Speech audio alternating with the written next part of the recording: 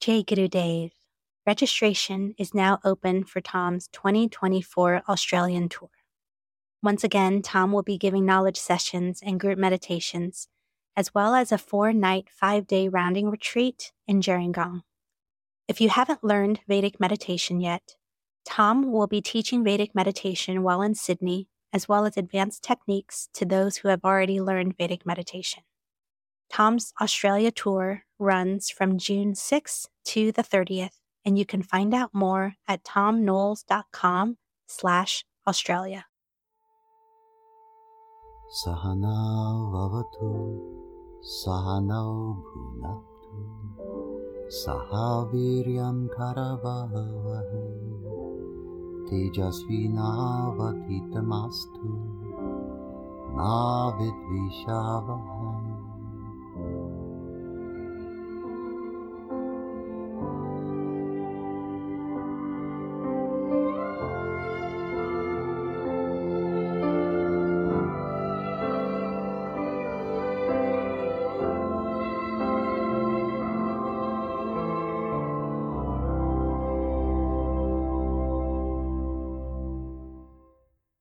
Jai Guru Dev.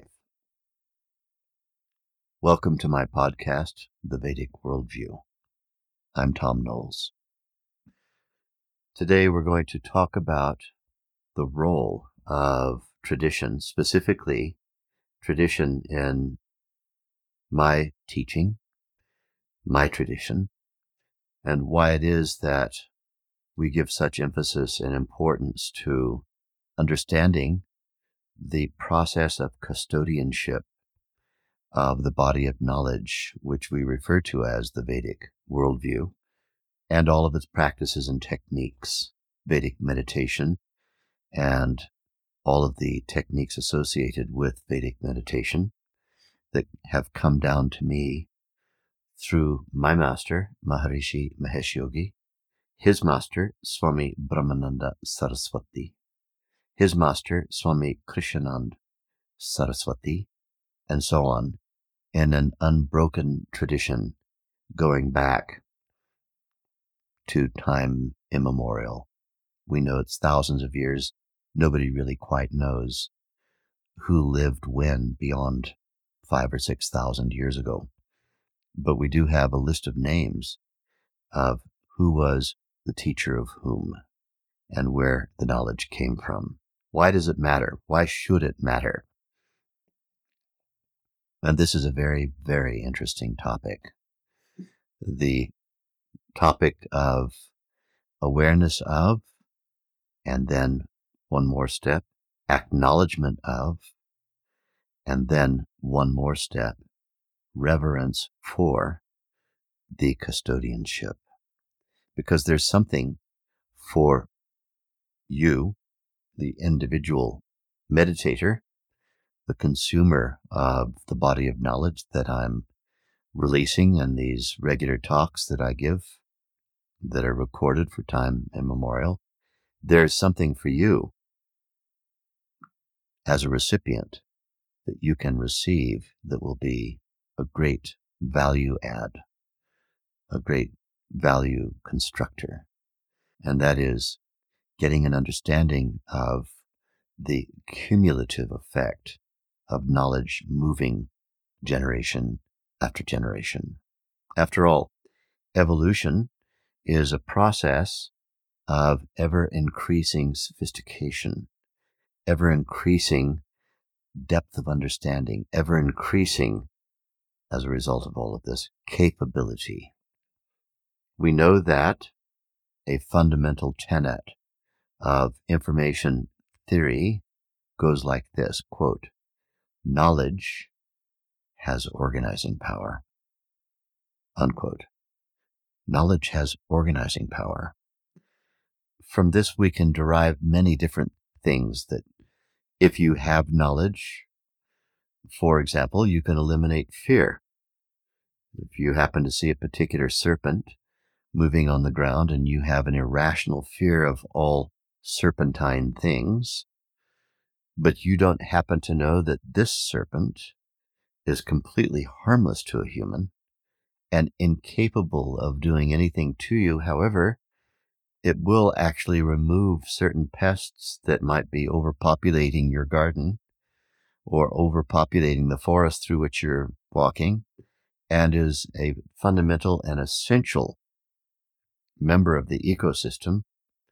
Then your irrational terror of the serpent that you just saw go past might not actually be serving you in any way, because you don't have knowledge, you don't have the organizing power that comes from it. What you have is an irrelevant reaction to a form and a phenomenon. And irrelevancy and irrelevant reactivity is the barrier to living a life that is significant, a life that is filled with complete happiness and fulfillment. We have a brain that is beyond redundant in terms of its multiplicity of neurons. These are brain cells, and interneuronal, that is between neuron connections. The intracranial brain is somewhere between 10 to 12 billion neurons. That's the gray matter that's compactified into your casing of your skull. The rest of the brain, your central nervous system, which extends from there, makes up a total of about 100 billion neurons. Everything that the most capable human on earth is able to do, all the chess playing, all of the thinking, all of the writing, all of the poetry, all of the wonderful art, all of the eloquence, all of the athletic capability, everything we know about the magnificence of the human condition could be achieved with a portion of gray matter, neurons, about the size of your thumb. That's your brain stem. And yet, we have a central nervous system and brain whose neurological mass should be giving us tens of thousands of times greater capability than what is expressed by the average human being, even the ones who are the award-winning human beings, the ones whose actions and behavior make them exceptional, not just excellent, but exceptional performers of any kind, musicians, artists, athletes, intellectuals, great achievers of any kind, motivators of other people, heroes and heroines of every type in every area of life. All of that could come from a tiny proportion of the brain power that exists in our existing brain. Human beings are landing on the earth right now at a rate of tens of thousands per hour. And every one of the human beings who lands on the earth, a baby being born, the tens of thousands per hour, is equipped with a brain capable of thousands of times more than what humans on average actually achieve. So our threshold for what we refer to as genius, someone who is a genius anything, athlete, genius performer, genius musician, genius painter, genius intellectual, genius writer, genius, you name it, philosopher, is actually coming from a tiny percentage of use of the brain's actual capability. If you'd like to read more about this, I strongly suggest you read anything written by one of my mentors, Sir John Eccles, Eccles. Eccles was a Nobel Prize-winning neurologist who gained great fame, and I wasn't able to meet him till after his retirement, but I still consider him to be one of my mentors. And he was one of the first to identify exactly what the capability of the human brain is compared with how much we actually use it. Even the geniuses amongst us use it. So there is this incredible resource, the brain. Let's think of that as being a machine, a computer, but it requires a kind of fuel. The fuel of a computer is electricity. If you don't have the right kind of electricity, the right voltage, the right flow, the right alternating current, then your computer is going to behave in a way that gives you access to only a certain amount of circuitry. If we think of a cruder juxtaposition, that of an engine, the engine of a motor vehicle of some kind, which requires fuel. It requires fueling. It requires a certain kind of fuel to make the engine fully capable. The fuel, the energy, the electricity of the engine, of the brain, is consciousness. When consciousness is not fully awakened to its fullest potential, then it cannot fuel the brain in such a way that awakens the brain's fullest capability, the brain's fullest available power. The brain, as it is today, is about the same brain that existed more than 100,000 years ago in the human species. It appears as though our brain has surpassed the need for any further evolution. An astonishing statement to make, but a statement that's agreed to by the vast majority of neuroscientists. Why? Because we're not even using the capability of the brain beyond a certain very small percentage of its available computing power. So what is our brain capable of? Think of asking a 4-year-old child, all right, you're playing with your trucks and you're playing with your little cars and you're playing with your dolls and you're playing with the sand pit and you're playing with certain things and coming up with concepts and painting little pictures. Do you have any idea what you're actually capable of? And of course, the child's response will be, I'm just capable of more playing. Tomorrow is another day. I'll do some more playing. I'm capable of enjoying my favorite foods. I'm capable of running away from mommy when she brings me vegetables that she wants me to eat. I'm capable of a certain level of adaptability and stability. I'm capable of maybe learning how to be a better sibling to my siblings. I don't know what I'm capable of. Ultimately, the answer of a 4-year-old is they have no idea what their brain will be capable of when they are, let's say, 25. In the case of a female of the species, perhaps 18 or 19, which is when brain maturity has occurred. In the case of a male of the species, we have a slower maturation process of our brains. 23, 24, 25, the brain completes its development in the male of our species. What am I capable of when I have a fully matured brain? I don't know what it is I don't know. And so, what is the human capable of if its brain were being used to its fullest potential? The fact is, we don't know what we don't know.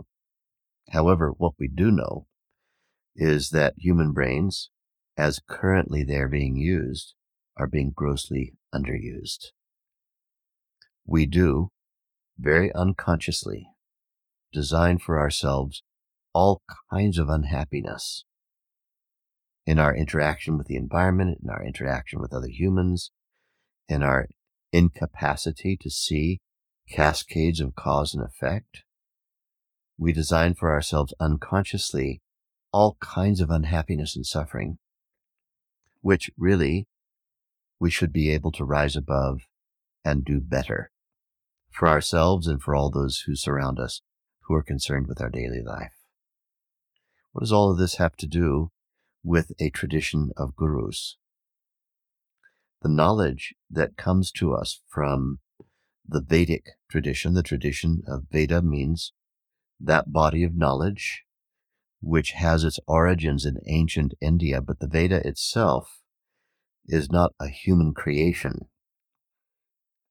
It is the capability of the human mind to cognize with clarity of consciousness, the workings of the laws of nature with reference to human interaction with those laws of nature. This is Veda. The ability to cognize how the laws of nature work with reference to human interaction with the laws of nature in order to minimize resistance to the process of evolution. Veda. Veda is a layer of experience where human and nature, capital N, meet, where individual human capability and intelligence meets its cosmic counterpart. We can call this Veda, V-E-D-A. Vedic is the adjective we create to make that noun into an adjective. Vedic, body of knowledge. How do you allow your individual awareness to experience with the greatest proficiency on a regular systematic basis as a strategy in life? How do you get your individual awareness to experience its source? Well, first of all, you can't think your way into Vedic knowledge. Vedic knowledge is not one of those things where you can sit down and create mental equations and think your way into it. Vedic knowledge is knowledge that arrives in the form of what we call cognition. What is cognition? It is the capacity to have an instantaneous burst of seeing all the dots connected. From the Vedic worldview perspective, there is no such thing as just pure inventiveness or creativity in the human. The human has ever-increasing capability to see the existing potential knowledge that's right in front of them, to create out of already existing forms and phenomena a realization of how these forms and phenomena connect. The realization of how they connect.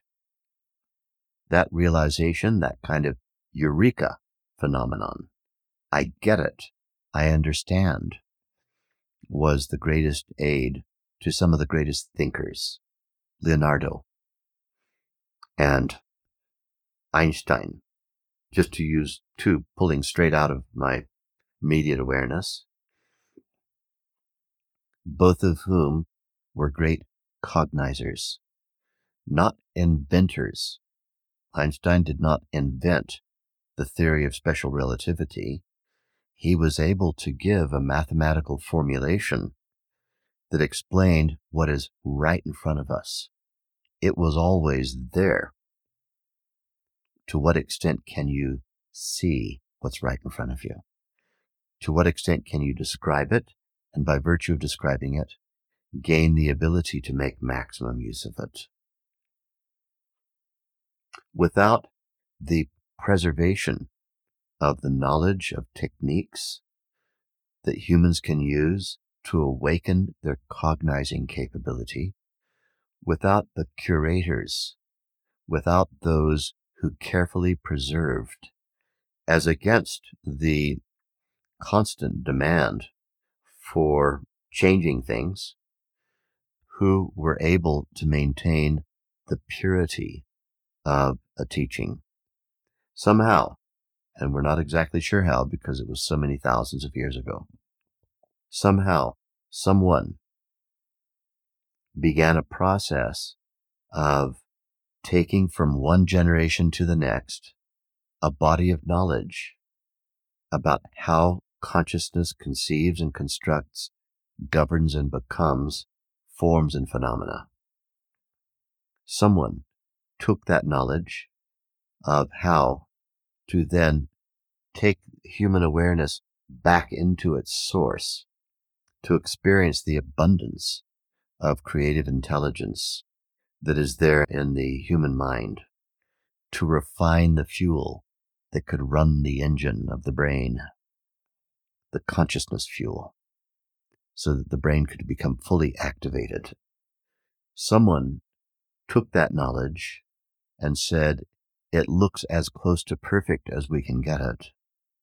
Let's pass it along to the next generation in a way that doesn't take away, it doesn't remove these cognitions, these discoveries, that preserves the discoveries.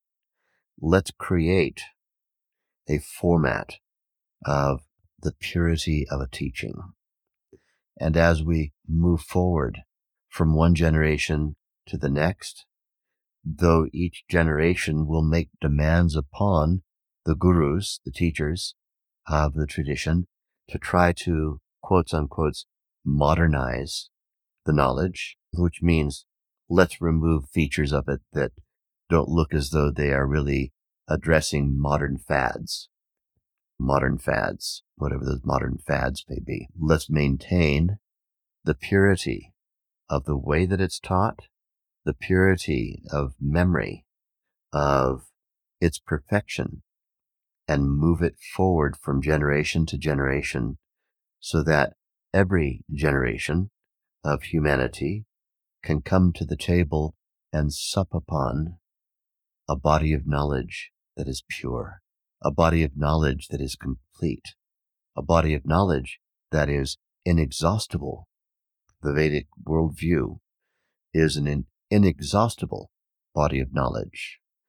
Any question asked from any perspective can be answered in such a way as to demonstrate to the experiencer of that answer the connectivity of that answer with all other answers that were previously given.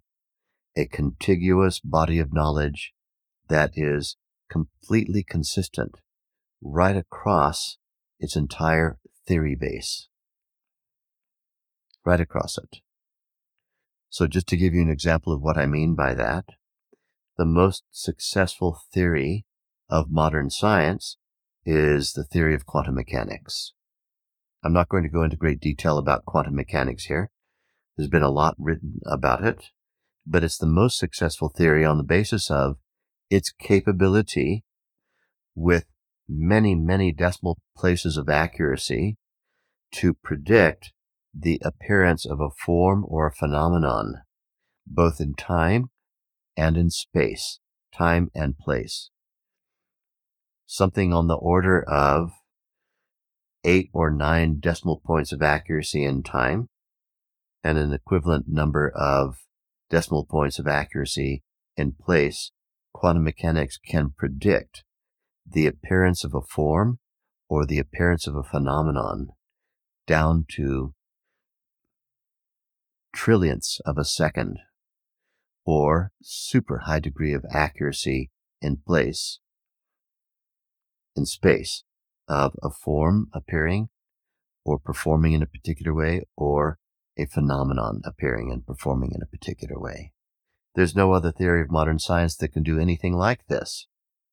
When we go back to Newtonian mechanics, the great cognitions of Newton, who talked about the material world, its energies, what happens if one thing collides with another thing, his cognition of the way that gravitation, at least earthbound gravitation, works, and an idea of space and time operating independently to serve the laws of gravitation. For his day, an amazing discovery, but it has limitations. It cannot explain how it is that gravity curves space and causes space itself to go into a curvature, so that light traveling through space and seeing how light will actually curve in its trajectory if it goes past a gravitational body. Newton couldn't explain anything about that. Even though observations about that kind of thing could be made with the occulting of the sun during a solar eclipse, where stars were seen that were very close to the edge of the corona of the sun would shift position, evidently, when looked at through a light occluding device that kept you from getting blind from looking at the eclipse. You could see stars that were close to the edge of the sun suddenly shifting their position. Nobody could explain why. Einstein could explain that easily. Einsteinian knowledge triumphed over Newtonian knowledge. The knowledge of quantum mechanics, which was only just in its beginnings in the time of Einstein's latter part of his career before his death. Quantum mechanics can explain things that Einsteinian physics cannot explain. In fact, quantum mechanics is very close to the much vaunted scientific theory of everything, that it can explain almost all observations with one fundamental theory. The Vedic worldview, as a spiritual, philosophical understanding, operates on a level which is superior even to that of quantum mechanics. It has an answer for for any question that one can come up with. Any question about why it is so that certain observed phenomena or forms or people or things or societies, why is it that things behave the way that they do? And what should you do about those observations? This Vedic worldview, extremely complete in its capability to generate knowledge which, if acted upon, will bring only good, both to the knower and to all those who are impacted by the action, not only for today, but for all future generations. This is an unique claim to efficiency, and the bringing forward of that from one generation to the next.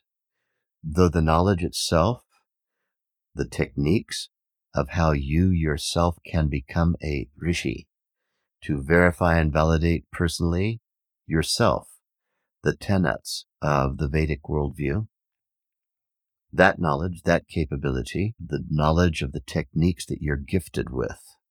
People often say to me, Tom, you seem to be able to talk for 25 years continuously, and yet you only spent 25, 26 years with Maharishi Mahesh Yogi, your teacher.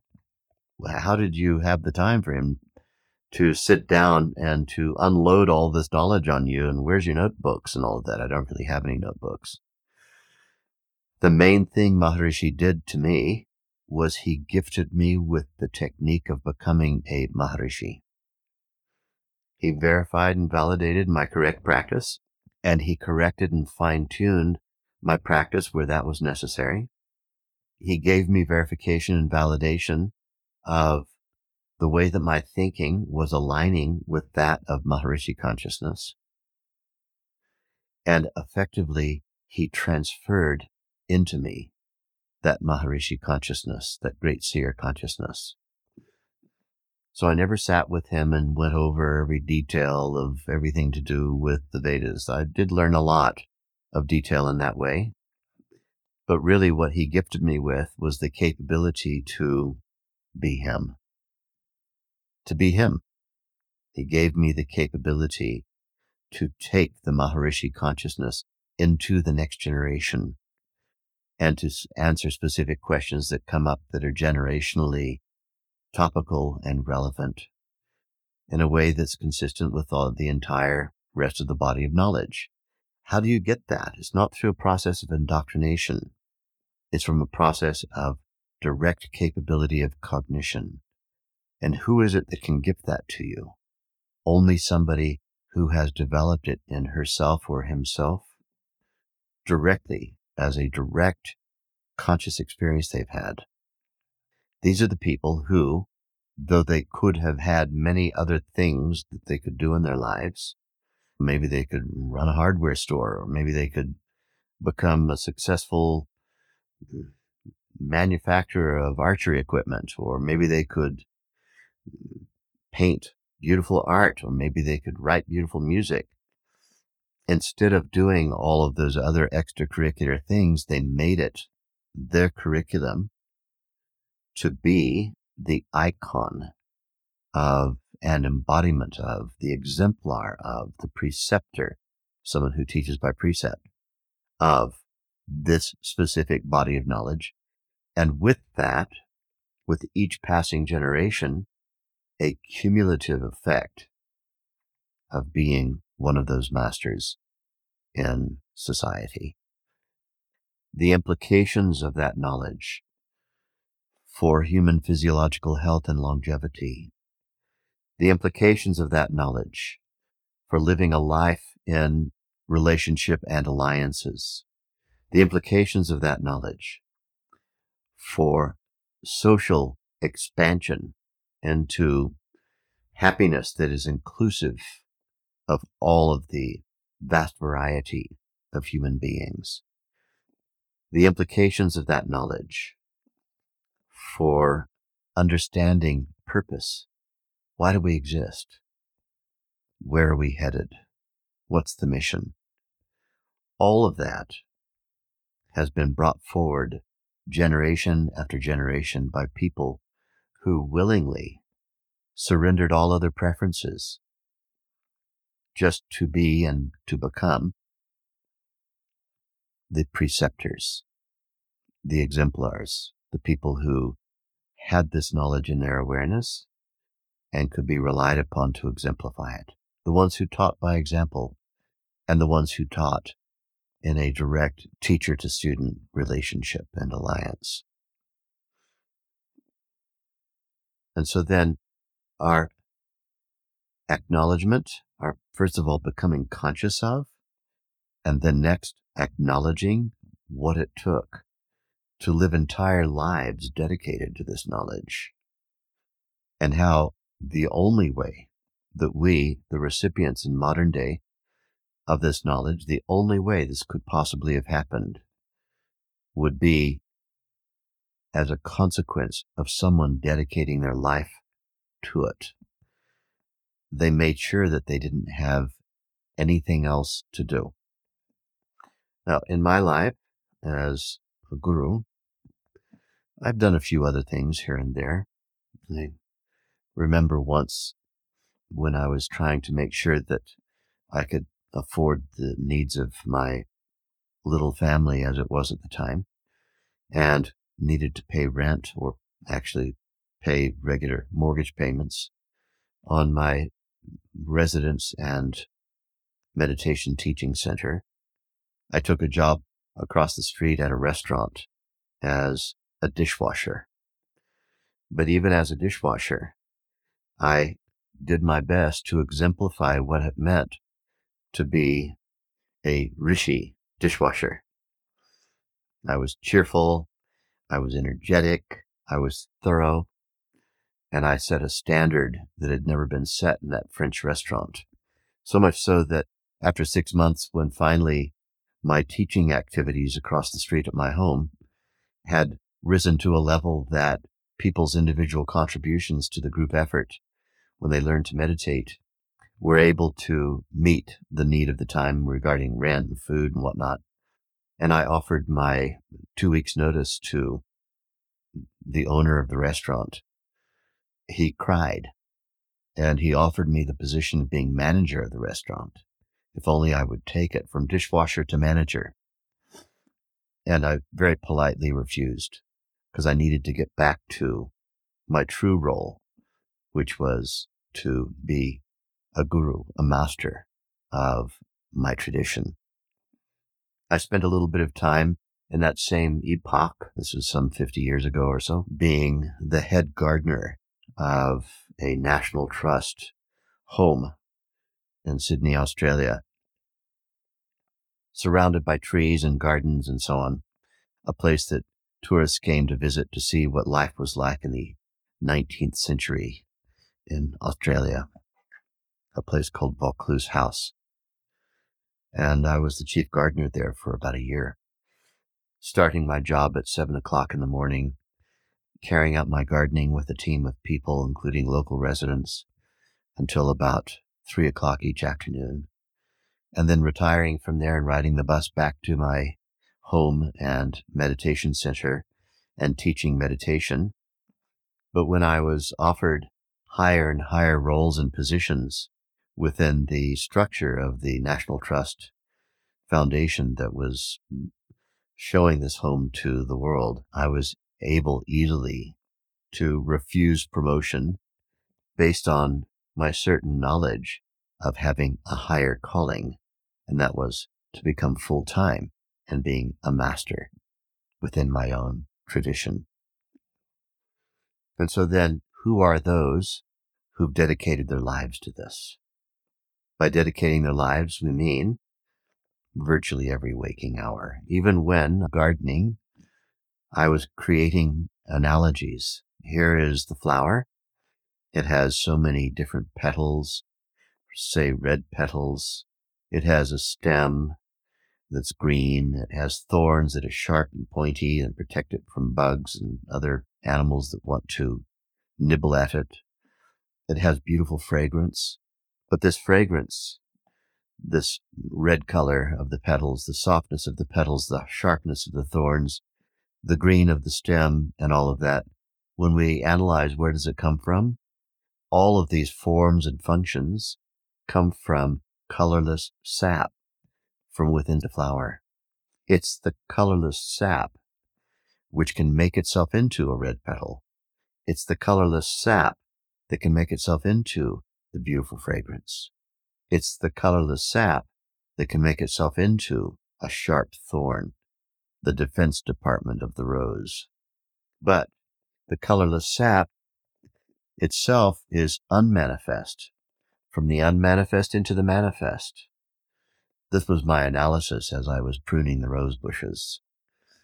The colorless sap of consciousness, the colorless sap of the human condition, is that state of consciousness that is that unboundedness that we touch upon when we meditate.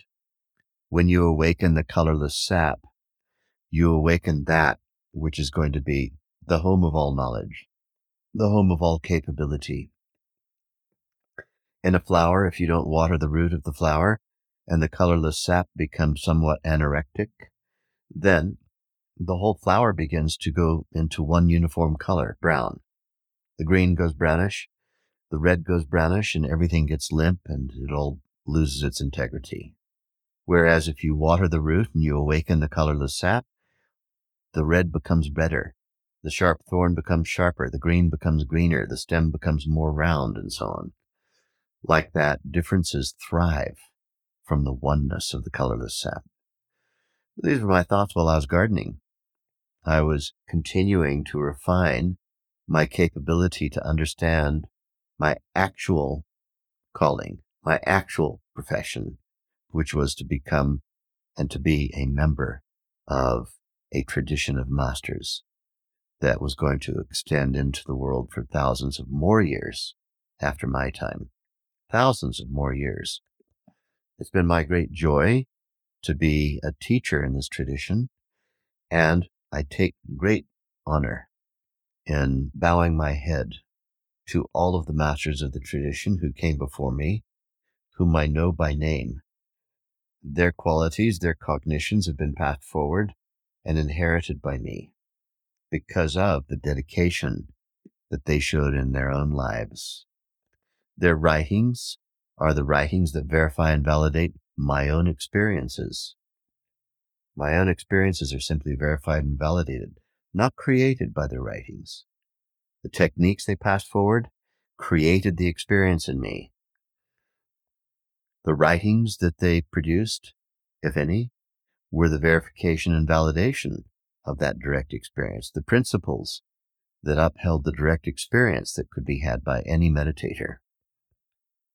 The importance of tradition, the importance of acknowledgement and recognition of tradition is the importance of underscoring an unbroken chain of enlightened people going back to time immemorial.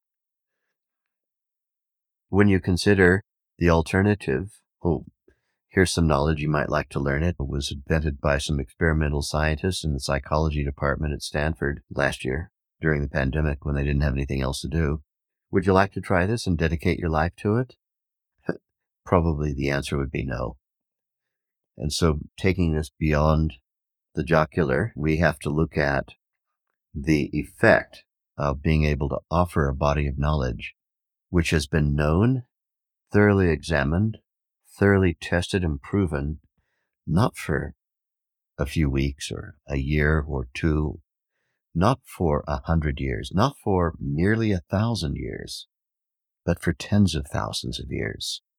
This is the value of the certainty of knowledge that comes from an ancient tradition, and maintaining our understanding and appreciation of its being ancient is part of the solidity, stability of this body of knowledge, which will allow it to move forward and continue teaching with purity the same easy, effortless, universally applicable technique, generation after generation. And for this, we say those beautiful words, Jai Gurudev. Jai means victory to, glory to. Gurudev means all of the teachers who have taught me. All the teachers who have taught me, Gurudev. Sometimes Gurudev means specifically Maharishi's teacher, whom he referred to as Gurudev, but Gurudev to him was his own teacher, and Gurudev to that teacher was his own teacher, going back in an unbroken tradition like that. Gurudev just basically means the entire tradition of the lighthouses of knowledge, Jai Gurudev.